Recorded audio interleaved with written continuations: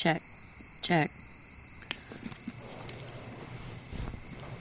First live taping. Let go and let God. An audience of one. And a background of outdoor sounds, undisclosed rural location. Picking up Kings at chapter 15. We'll finish 1 Kings and then start 2 Kings, but we likely won't get very far into 2 Kings.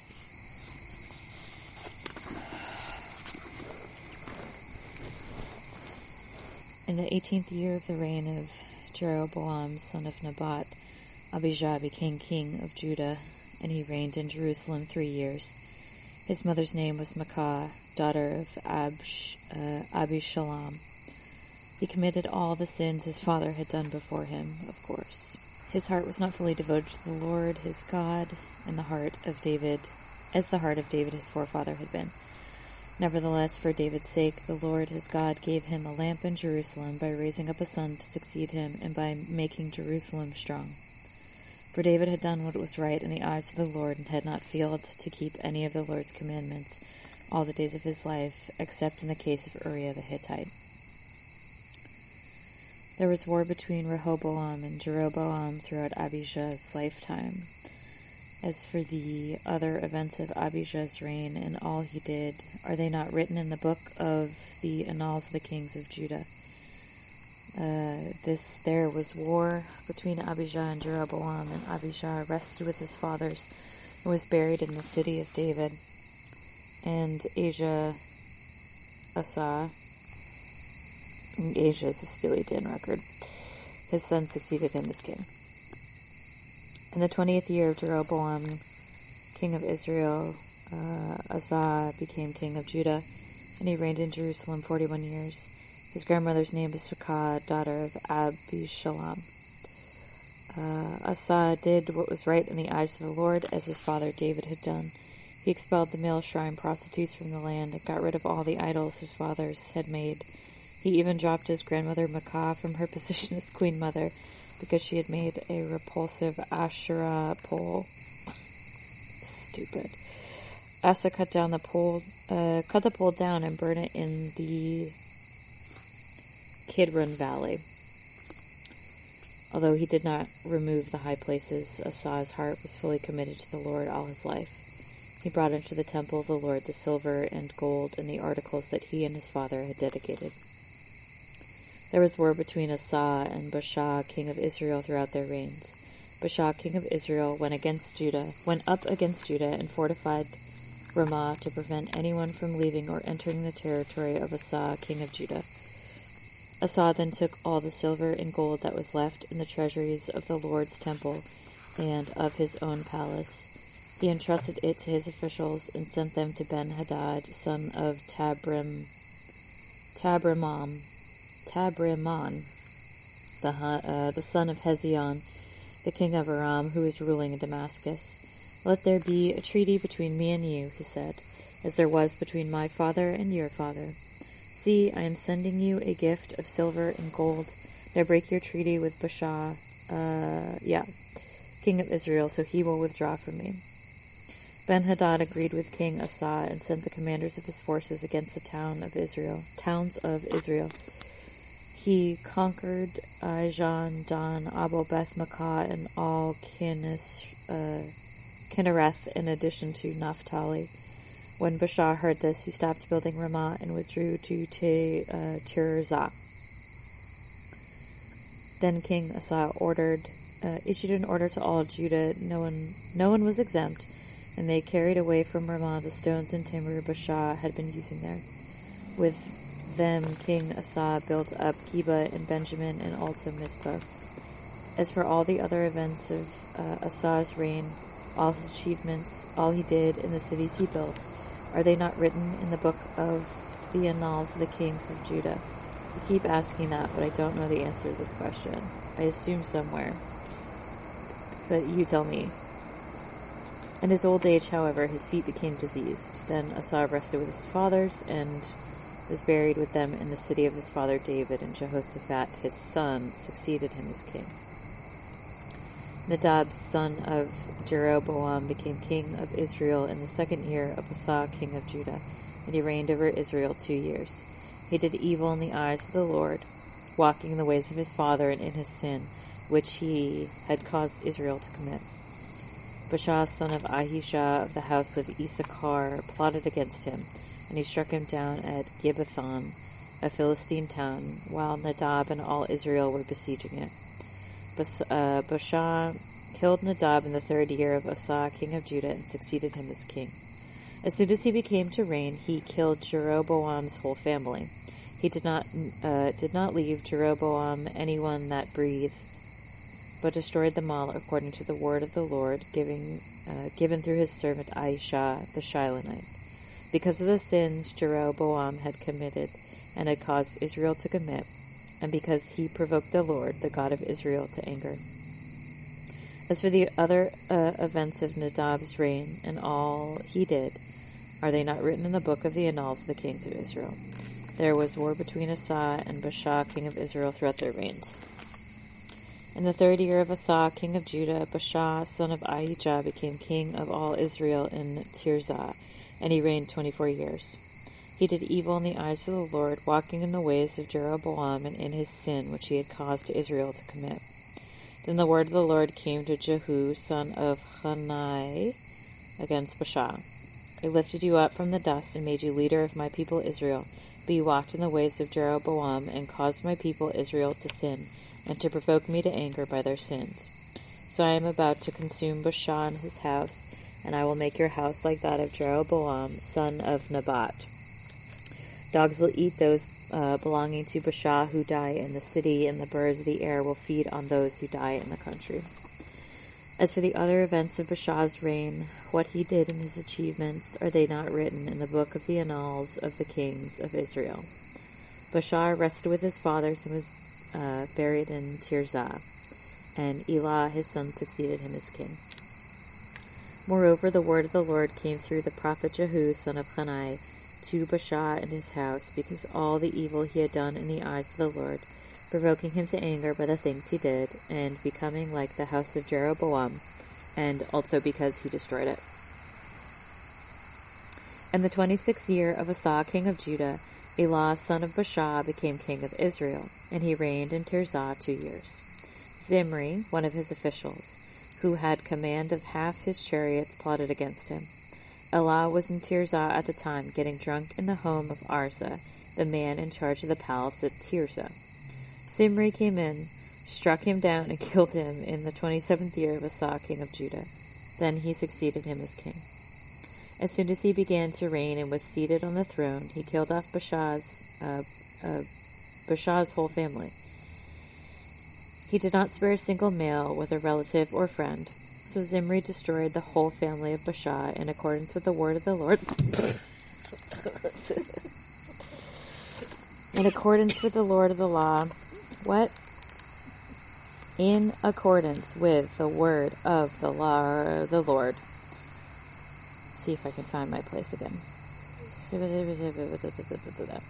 In accordance with the word of the Lord spoken against Baasha through the prophet Jehu, because of all the sins Baasha and his son Elah had committed, and had caused Israel to commit, so that they provoked the Lord, the God of Israel, to anger by their worthless idols. As for the other events of Elah's reign, and all he did, are they not written in the book of the annals of the kings of Israel? I think that's this. I think that's what I'm reading. And that is 1 Kings and 2 Kings. We cracked the code. In the 27th year of Asa, king of Judah, Zimri reigned in Tirzah 7 days. The army was encamped near Gibbethon, a Philistine town. When the Israelites in the camp heard that Zimri had plotted against the king and murdered him, they proclaimed Omri, the commander of the army, king over Israel that very day there in the camp. Then Omri and all the Israelites with him withdrew from Gibbethon and laid siege to Tirzah. When Zimri saw that the city was taken, he went into the citadel of the royal palace and set the palace on fire around him, So he died because of the sins he had committed, doing evil in the eyes of the Lord, and walking in the ways of Jeroboam, and in the sin he had committed and caused Israel to commit. As for the other events of Zimri's reign, and the rebellion he carried out, are they not written in the book of the annals of the kings of Israel? Then the people of Israel were split into two factions. Half supported Tibni, son of Ginath, for king, and the other half supported Omri. But Omri's followers proved stronger than those of Tibni, son of Ginath. So Tibni died, and Omri became king. In the 31st year of Asa, king of Judah, Omri became king of Israel, and he reigned 12 years, 6 of them in Tirzah. He brought the hill of Samaria from Shemer for 2 talents of silver, and built a city on the hill, calling it Samaria, after Shemer, the name of the former owner of the hill. But Omri did evil in the eyes of the Lord, and sinned more than all those before him. He walked in all the ways of Jeroboam, son of Nebat, and in his sin, which he had caused Israel to commit, so that they provoked the Lord, the God of Israel, to anger by their worthless idols. And for the other events of Omri's reign, what he did and the things he achieved, are they not written in the book of the annals of the kings of Israel? Omri rested with his fathers and was buried in Samaria, and Ahab his son succeeded him as king. In the 38th year of Asa, king of Judah, Ahab, son of Omri, became king of Israel, and he reigned in Samaria over Israel 22 years. Ahab, son of Omri, did more evil in the eyes of the Lord than any of those before him. He not only considered it trivial to commit the sins of Jeroboam, son of Nebat, but he also married Jezebel, daughter of Ethbaal, king of the Sidonians, and began to serve Baal and worship him. He set up an altar for Baal in the temple of Baal that he built in Samaria. Ahab also made an Asherah pole and did more to provoke the Lord, the God of Israel, to anger than did all the kings of Israel before him. In Ahab's time, Hiel of Bethel rebuilt Jericho. He laid its foundations at the cost of his firstborn son, Abiram, and he set up its gates at the cost of his youngest son, Segub, in accordance with the word of the Lord spoken by Joshua son of Nun. Now Elijah the Tishbite from Tishbe in Gilead said to Ahab, As the Lord the God of Israel lives, whom I serve, there will be neither dew nor rain in the next few years except at my word. Then the word of the Lord came to Elisha, Leave here, turn eastward, and hide in the Kerith ravine east of the Jordan. You will drink from the brook, and I have ordered the ravens to feed you there. So he did what the Lord had told him. He went to the Kerith ravine east of the Jordan and stayed there. The ravens brought him bread and meat in the morning, and bread and meat in the evening, and he drank from the brook. Sometime later the brook dried up, because there had been no rain in the land. Then the word of the Lord came to him. Go at once to Zarephath of Sidon and stay there. I have commanded a widow in that place to supply you with food. So he went to Zarephath. When he came to the town gate, a widow was there gathering sticks. He called to her and asked, Would you bring me a little water in a jar, so I may have a drink? As she was going to get it, he called, and bring me, please, a piece of bread. As surely as the Lord your God lives, she replied, I don't have any bread, only a handful of flour in a jar and a little oil in a jug. I am gathering a few sticks to take home and make a meal for myself and my son, that we may eat it and die. Okay. I'm gathering a few sticks to take home and make a meal for myself and my son, that we may eat it and die. Okay. Elijah said to her, Don't be afraid. Go home and do as you have said, but make a small cake of bread for me from what you have and bring it to me, and then make something for yourself and your son. For this is what the Lord, the God of Israel, says. The jar of flour will not be used up, and the jug of oil will not run dry until the day the Lord gives rain on the land. So she went away and did as Elijah told her. So there was food every day for Elisha and for the woman and her family. For the jar of flour was not used up, and the jug of oil did not run dry, in keeping with the word of the Lord spoken by Elisha. Sometime later, the son of the woman who owned the house became ill. He grew worse and worse, and finally stopped breathing. She said to Elijah, "What do you have against me, man of God? Did you come to remind me of my sin and kill my son?" "Give me your son," Elijah replied. He took him from her arms, carried him to the upper room where he was staying, and laid him on his bed. Then he cried out to the Lord, "O Lord my God, have you brought tragedy also upon this widow I am staying with by causing her son to die?" Then he stretched himself out on the boy 3 times and cried to the Lord, "O Lord my God, let this boy's life return to him." The Lord heard Elijah's cry, and the boy's life returned to him, and he lived. Elijah picked up the child and carried him down from the room into the house. He gave him to his mother and said, "Look, your son is alive." Then the woman said to Elijah, "Now I know that you are a man of God, and that the word of the Lord from your mouth is truth."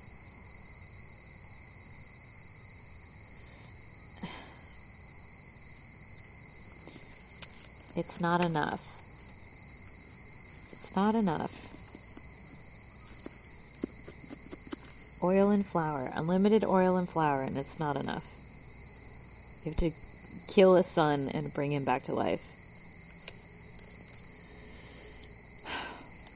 After a long time, in the 3rd year, the word of the Lord came to Elisha, "Go and present yourself to Ahab, and I will send rain on the land." So Elijah went to present himself to Ahab. Now the famine was severe in Samaria, and Ahab had summoned Obadiah, who was in charge of his palace. Obadiah was a devout believer in the Lord. While Jezebel was killing off the Lord's prophets, Obadiah had taken 100 prophets and hidden them in 2 caves, 50 in each, and had supplied them with food and water. Ahab had said to Obadiah, "Go through the land to all the springs and valleys. Maybe we can find some grass to keep the horses and mules alive, so we will not have to kill any of our animals." So they divided the land they were to cover, Ahab going in one direction and Obadiah in another. As Obadiah was walking along, Elijah met him. Obadiah recognized him, bowed down to the ground, and said, "Is it really you, my lord Elijah?" "Yes," he replied. "Go tell your master Elijah is here." What have I done wrong?" asked Obadiah, "that you are handing your servant over to Ahab to be put to death? As surely as the Lord your God lives, there is not a nation or kingdom where my master has not sent someone to look for you. And whenever a nation or kingdom claimed you were not there, he made them swear they could not find you. But now you tell me to go to my master and say, 'Elijah is here.' I don't know where the Spirit of the Lord may carry you when I leave you. If I go and tell Ahab and he doesn't find you, he will kill me. Yet I, your servant, have worshipped the Lord since my youth. Haven't you heard, my Lord, what I did while Jezebel was killing the prophets of the Lord? I hid 100 of the Lord's prophets in 2 caves, 50 in each, and supplied them with food and water. And now you tell me to go to my master and say, 'Elijah is here, he will kill me.'" Elijah said, "As surely as the Lord Almighty lives, whom I serve, I will surely present myself to Ahab today." So Obadiah went to meet Ahab and told him, and Ahab went to meet Elijah. When he saw Elijah, he said to him, "Is that you, you troubler of Israel?" "I have not made trouble for Israel," Elijah replied, "but you and your father's family have. You have abandoned the Lord's commands and have followed the Baals. Now summon the people from all over Israel to meet me at Mount Carmel, and bring the 450 prophets of Baal and the 400 prophets of Asherah who eat at Jezebel's table." So Ahab sent word throughout all Israel and assembled the prophets on Mount Carmel. Elijah went before the people and said, "How long will you waver between 2 opinions? If the Lord is good, follow him. But if Baal is God, if the Lord is God, follow him. But if Baal is God, follow him." But the people said nothing. Then Elijah said to them, "I am the only one of the Lord's prophets left. Baal has 450 prophets. Get 2 bulls for us. Let them choose one for themselves, and let them cut it into pieces, and put it on the wood, but not set fire to it. I will prepare the other bull and put it on the wood, but not set fire to it. Then you call on the name of your God, and I will call on the name of the Lord. The God who answers by fire, he is God." Then all the people said, "What you say is good." Elijah said to the prophets of Baal, "Choose one of the bulls and prepare it first, and since there are so many of you, call on the name of your God, but do not light the fire." So they took the bull given to them and prepared it. Then they called on the name of Baal from morning till noon. "O Baal, answer us," they shouted. But there was no response, no one answered, and they danced around the altar they had made. At noon, Elijah began to taunt them. "Shout louder," he said. "Surely he is a god. Perhaps he is deep in thought, or busy, or traveling. Maybe he is sleeping and must be awakened." So they shouted louder and slashed themselves with swords and spears, as was their custom, until their blood flowed. Midday passed, and they continued their frantic prophesying until the time for the evening sacrifice. But there was no response, no one answered, no one paid attention. Then Elijah said to all the people, "Come here to me." They came to him, and he repaired the altar of the Lord, which was in ruins. Elisha took 12 stones, one for each of the tribes descended from Jacob, to whom the word of the Lord had come, saying, "Your name shall be Israel." With the stones he built an altar in the name of the Lord, and he dug a trench around it large enough to hold 2 seahs of seed. He arranged the wood, cut the bull into pieces, and laid it on the wood. Then he said to them, "Fill 4 large jars with water, and pour it on the offering and on the wood." "Do it again," he said, and they did it again. "Do it a 3rd time," he ordered, and they did it the 3rd time. The water ran around the altar and even filled the trench. At the time of sacrifice, the prophet Elijah stepped forward and prayed, "O Lord, God of Abraham, Isaac, and Israel, let it be known today that you are God in Israel, and that I am your servant, and have done all these things at your command. Answer me, O Lord. Answer me, so these people will know that you, O Lord, are God, and that you are turning their hearts back again." Then the fire of the Lord fell and burned up the sacrifice, the wood, the stones, and the soil, and also licked up the water in the trench. When all the people saw this, they fell prostrate and cried, "The Lord, he is God, the Lord, he is God." Then Elijah commanded them, "Seize the prophets of Baal, don't let anyone get away." They seized them, and Elijah had them brought down to the Kishon Valley and slaughtered them there. And Elijah said to Ahab, "Go, eat and drink, for there is the sound of heavy rain." Ahab went off to eat and drink, but Elijah climbed to the top of Carmel, bent down to the ground, and put his face between his knees. "Go and look toward the sea," he told his servant, and he went up and looked. "There is nothing there," he said. 7 times Elijah said, "Go back." The 7th time the servant reported, "A cloud as small as a man's hand is rising from the sea." So Elijah said, "Go and tell Ahab, hitch up your chariot and go down before the rain stops you." Meanwhile the sky grew black with clouds, the wind rose, a heavy rain came on, and Ahab rode off to Jezreel. The power of the Lord came upon Elijah, and tucking his cloak into his belt, he ran ahead of Ahab all the way to Jezreel. Now Ahab told Jezebel everything Elijah had done, and how he had killed all the prophets with the sword.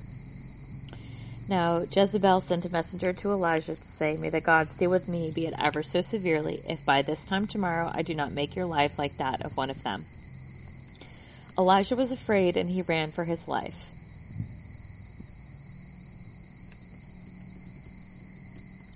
So when he came to Beersheba in Judah, he left his servant there, while he himself went a day's journey into the desert. He came to a broom tree, sat down under it, and prayed that he might die. "I have had enough, Lord," he said. "Take my life. I am no better than my ancestors." Then he lay down under the tree and fell asleep. All at once an angel touched him and said, "Get up and eat." He looked around, and there by his head was a cake of bread baked over hot coals and a jar of water. He ate and drank and then lay down again.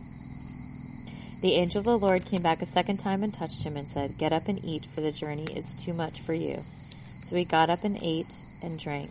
Strengthened by that food, he traveled 40 days and 40 nights until he reached Horeb, the mountain of God. There he went into a cave and spent the night. And the word of the Lord came to him, "What are you doing here, Elijah?" He replied, I have been very zealous for the Lord God Almighty. The Israelites have rejected your covenant, broken down your altars, and put your prophets to death with the sword. I am the only one left, and now they are trying to kill me too.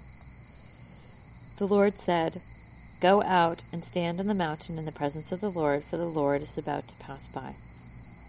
Then a great and powerful wind tore the mountains apart and shattered the rocks before the Lord, but the Lord was not in the wind. After the wind there was an earthquake, but the Lord was not in the earthquake. After the earthquake came a fire, but the Lord was not in the fire. And after the fire came a gentle whisper. When Elijah heard it, he pulled his cloak over his face and went out and stood at the mouth of the cave. Then a voice said to him, What are you doing here, Elijah? He replied, I have been very zealous for the Lord God Almighty. The Israelites have rejected your covenant, broken down your altars, and put your prophets to death with the sword. I am the only one left, and now they are trying to kill me too. The Lord said to him, Go back the way you came, and go to the desert of Damascus. When you get there, anoint Hazael king over Aram.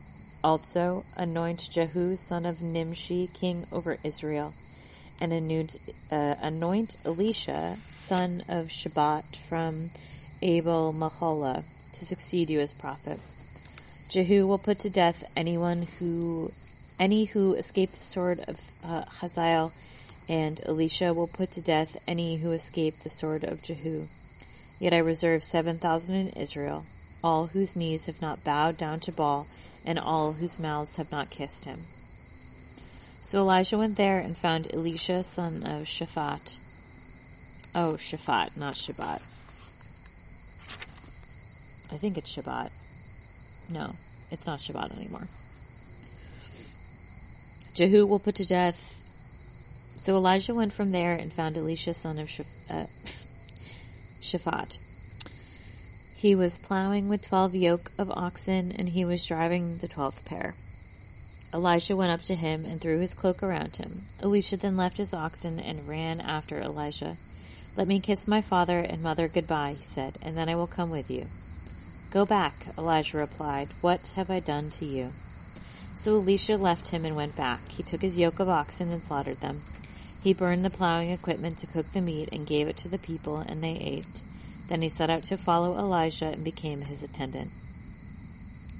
Now Ben-Hadad, king of Aram, mustered his entire army.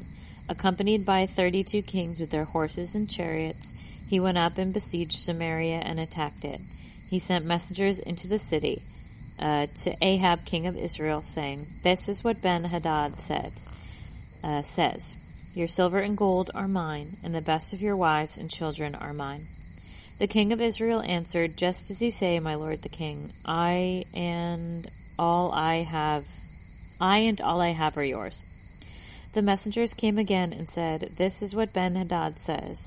I sent to demand your silver and gold, your wives and your children. But about this time tomorrow I am going to send my officials to search your palace and the houses of your officials. They will seize everything you value and carry it away.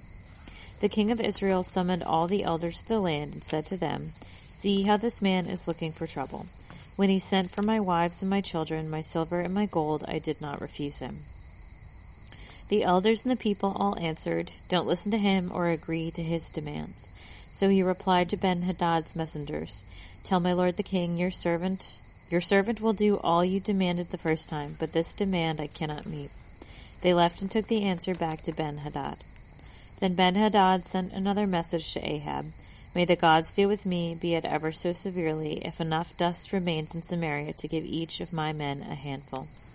The king of Israel answered, Tell him, one who puts on his armor should not boast like one who takes it off. Ben-Hadad heard this message while he and the king were drinking in their tents, and he ordered the men, Prepare to attack. So they prepared to attack the city. Meanwhile, a prophet came to Ahab, king of Israel, and announced, This is what the Lord says. Do you see this vast army? I will give it into your hand today, and then you will know that I am the Lord. But who will do this? Said Ahab.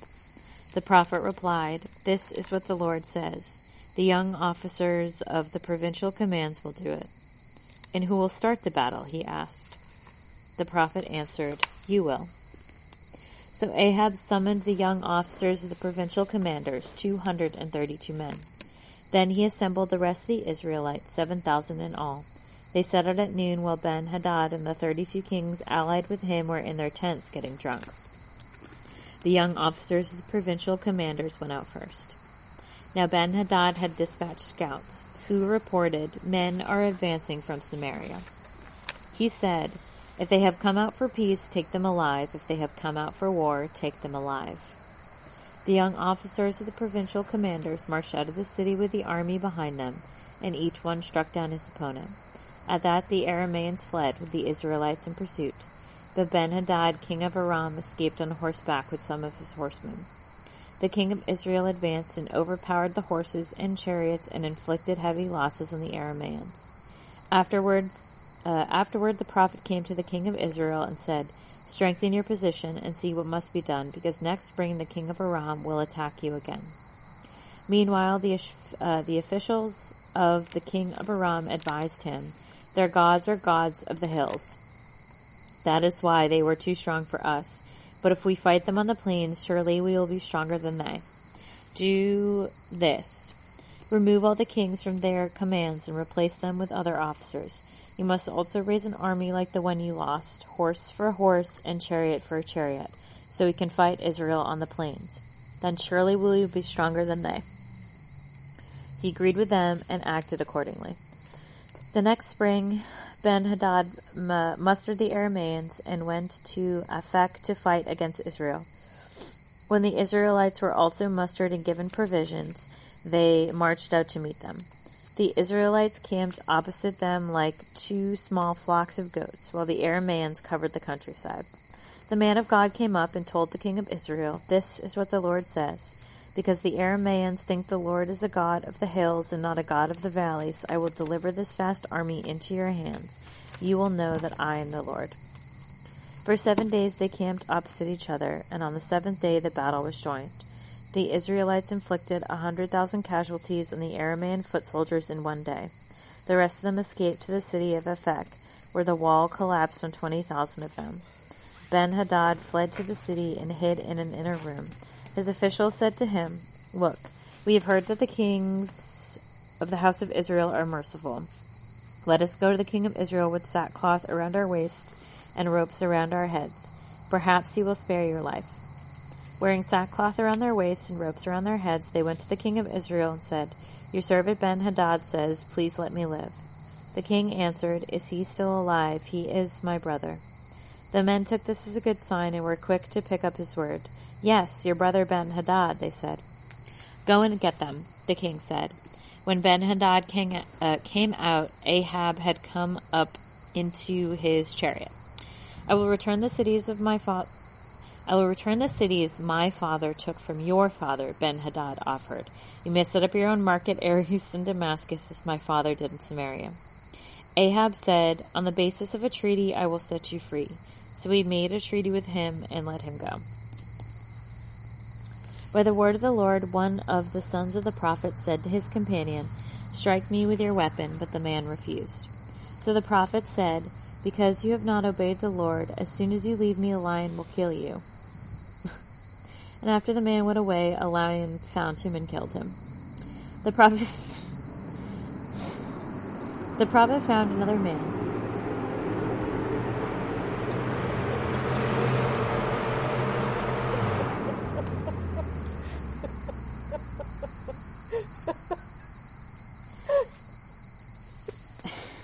I'm sorry.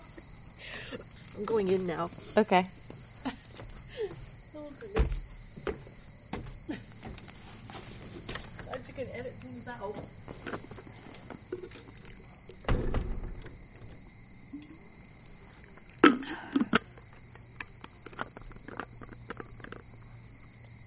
The prophet found another man and said, "Strike me, please."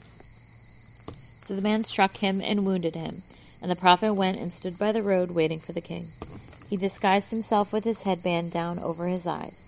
As the king passed by, the prophet called out to him, "Your servant went into the thick of battle, and someone came to me with a captive and said, 'Guard this man. He is missing. If he is missing, it will be your life for his life, and you must pay a talent of silver." While your servant was busy here and there, the man disappeared. "This is your sentence," the king of Israel said. "You have pronounced it yourself." Then the prophet quickly removed the headband from his eyes, and the king of Israel recognized him as one of the prophets. He said to the king, "This is what the Lord says. You have set free a man I determined should die. Therefore it is your life for his life, your people for his people." Sullen and angry, the king of Israel went to his palace in Samaria. Sometime later there was an incident involving a vineyard belonging to Naboth the Jezreelite. The vineyard was in Jezreel, close to the palace of Ahab, king of Samaria. Ahab said to Naboth, "Let me have your vineyard to use for a vegetable garden, since it is close to my palace. In exchange, I will give you a better vineyard, or if you prefer, I will pay you whatever it is worth." But Naboth replied, "The Lord forbid that I give you the inheritance of my father." So Ahab went home sullen and angry because Naboth the Jezreelite had said, "I will not give you the inheritance of my father." He lay on his bed sulking and refused to eat. His wife Jezebel came in and asked him, "Why are you so sullen? Why won't you eat?" He answered her, "Because I said to Naboth the Jezreelite, 'Sell me your vineyard, or if you prefer, I will give you another vineyard in its place.' But he said, 'I will not give you my vineyard.'" Jezebel his wife said, "Is this how you act as king over Israel? Get up and eat. Cheer up, I'll get you the vineyard of Naboth the Jezreelite." So she wrote both letters in Ahab's name, placed his seal on them, and sent them to the elders and nobles who lived in Naboth's city with him. In those letters she wrote, "Proclaim a day of fasting, and seat Naboth in a prominent place among the people. But seat 2 scoundrels opposite him, and have them testify that he has cursed both God and the king. Then take him out and stone him to death." So the elders and nobles who lived in Naboth's city did as Jezebel directed in the letter she had written to them. They proclaimed a fast, and seated Naboth in a prominent place among the people. Then 2 scoundrels came and sat opposite him, and brought charges against Naboth before the people, saying, "Naboth has cursed both God and the king." So they took him outside the city and stoned him to death. Then they sent word to Jezebel, "Naboth has been stoned and is dead." As soon as Jezebel heard that Naboth had been stoned to death, she said to Ahab, "Get up and take possession of the valley of Naboth the Jezreelite that he refused to sell you. He is no longer alive, but dead." When Ahab heard that Naboth was dead, he got up and went down to take possession of Naboth's vineyard. Then the word of the Lord came to Elijah the Tishbite, "Go down to meet Ahab, king of Israel, who rules in Samaria. He is now in Naboth's vineyard, who rules in Samaria. He is now in Naboth's vineyard, where he has gone to take possession of it. Say to him, where he has gone to take possession of it. Say to him..." Okay, 2 of those sentences where I repeat. One of these sentences was my mistake.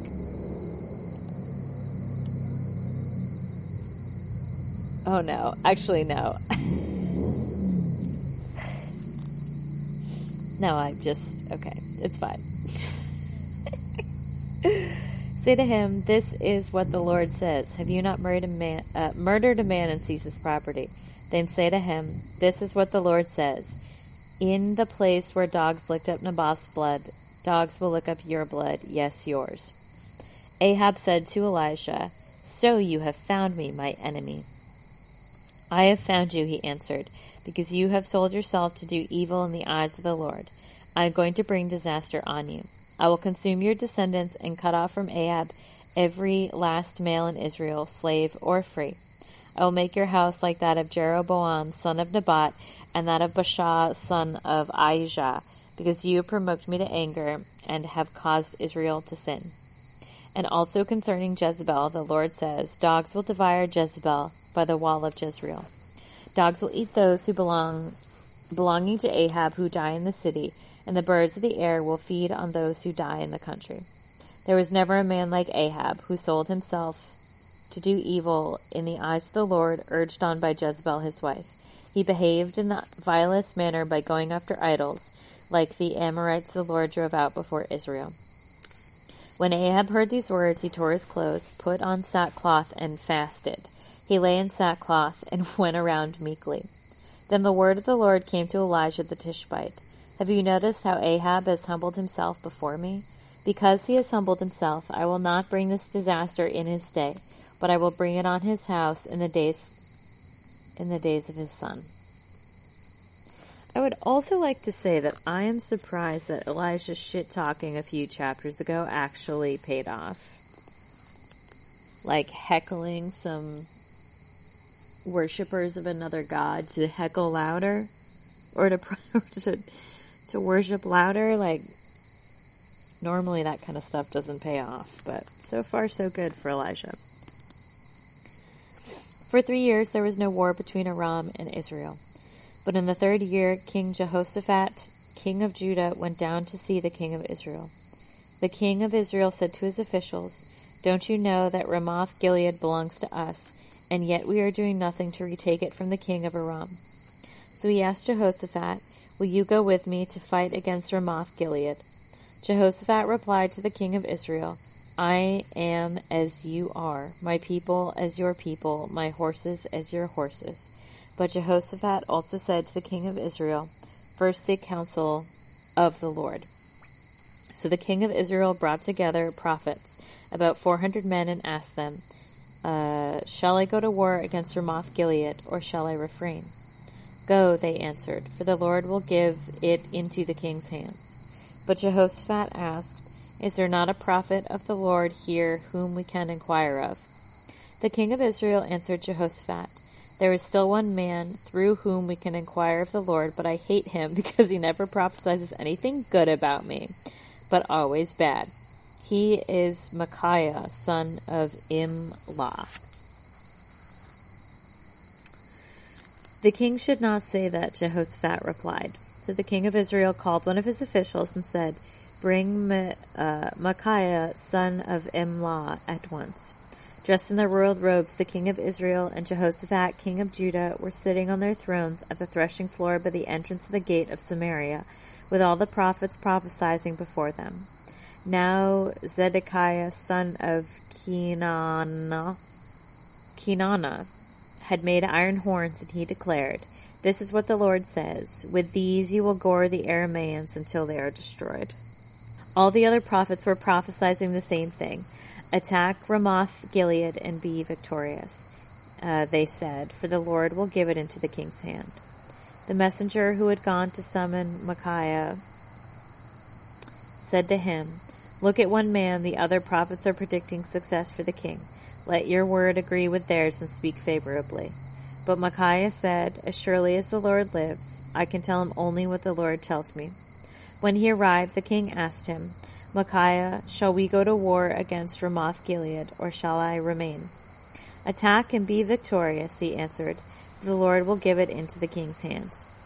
The king said to him, "How many times must I make you swear to tell me nothing but the truth in the name of the Lord?" Then Micaiah answered, "I saw all Israel scattered on the hills like sheep without a shepherd, and the Lord said, 'These people have no master. Let each one go home in peace.'" The king of Israel said to Jehoshaphat, "Didn't I tell you that he never prophesies anything good about me, but only bad?" Micaiah continued, "Therefore hear the word of the Lord. I saw the Lord sitting on his throne with all the host of heaven standing around him on his right and on his left. And the Lord said, 'Who will entice Ahab into attacking Ramoth-Gilead and going to his death there?' One suggested this and another that. Finally a spirit came forward, stood before the Lord, and said, 'I will entice him.' 'By what means?' the Lord asked. 'I will go out and be a lying spirit in the mouth of all of his prophets.' 'You will succeed in enticing him,' said the Lord. 'Go and do it.' So now the Lord has put a lying spirit in the mouths of all the prophets of yours. The Lord has decreed disaster for you." Then Zedekiah, son of Kenana, went up and slapped Micaiah in his face. "Which way did the spirit for the Lord go when he went from me to speak to you?" Micaiah replied, "You will find out on the day you go to hide in an inner room." The king of Israel then ordered, "Take Micaiah and send him back to Amon, the ruler of the city, and to Joash,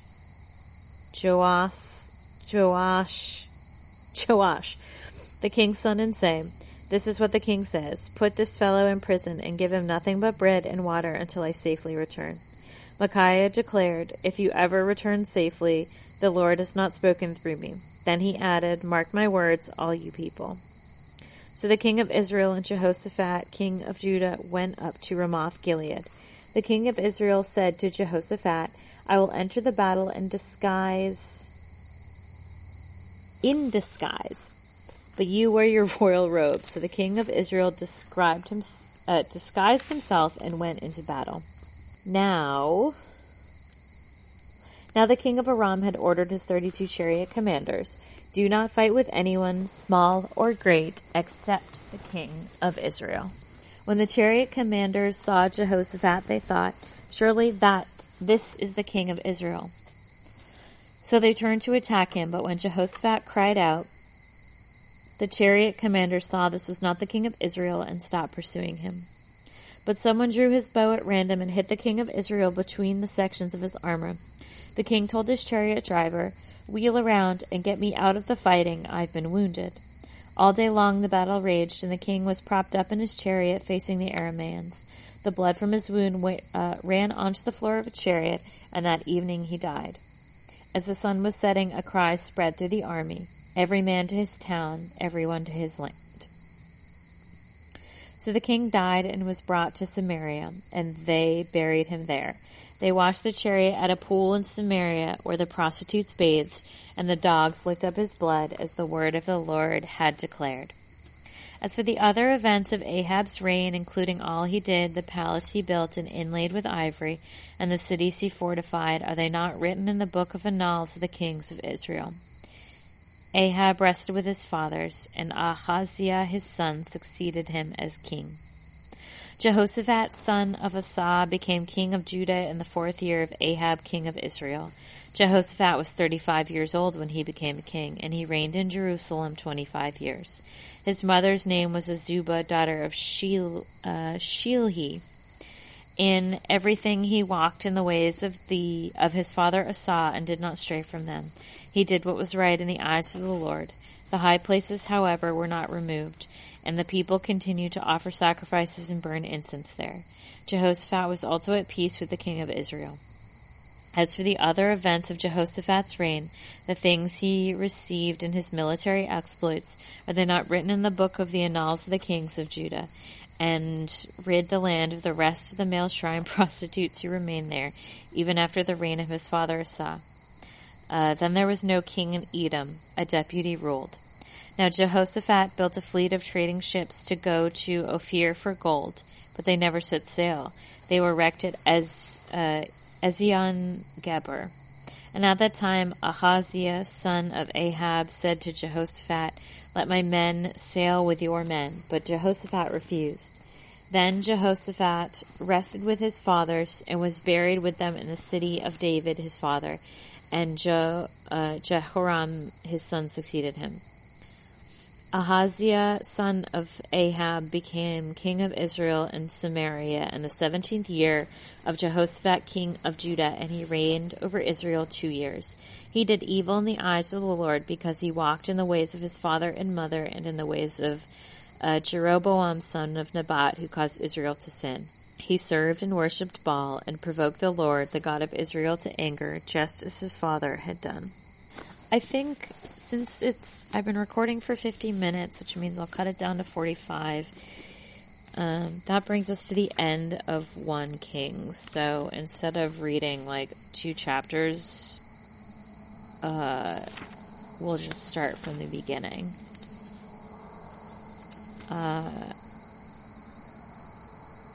Let go and let God, yeah?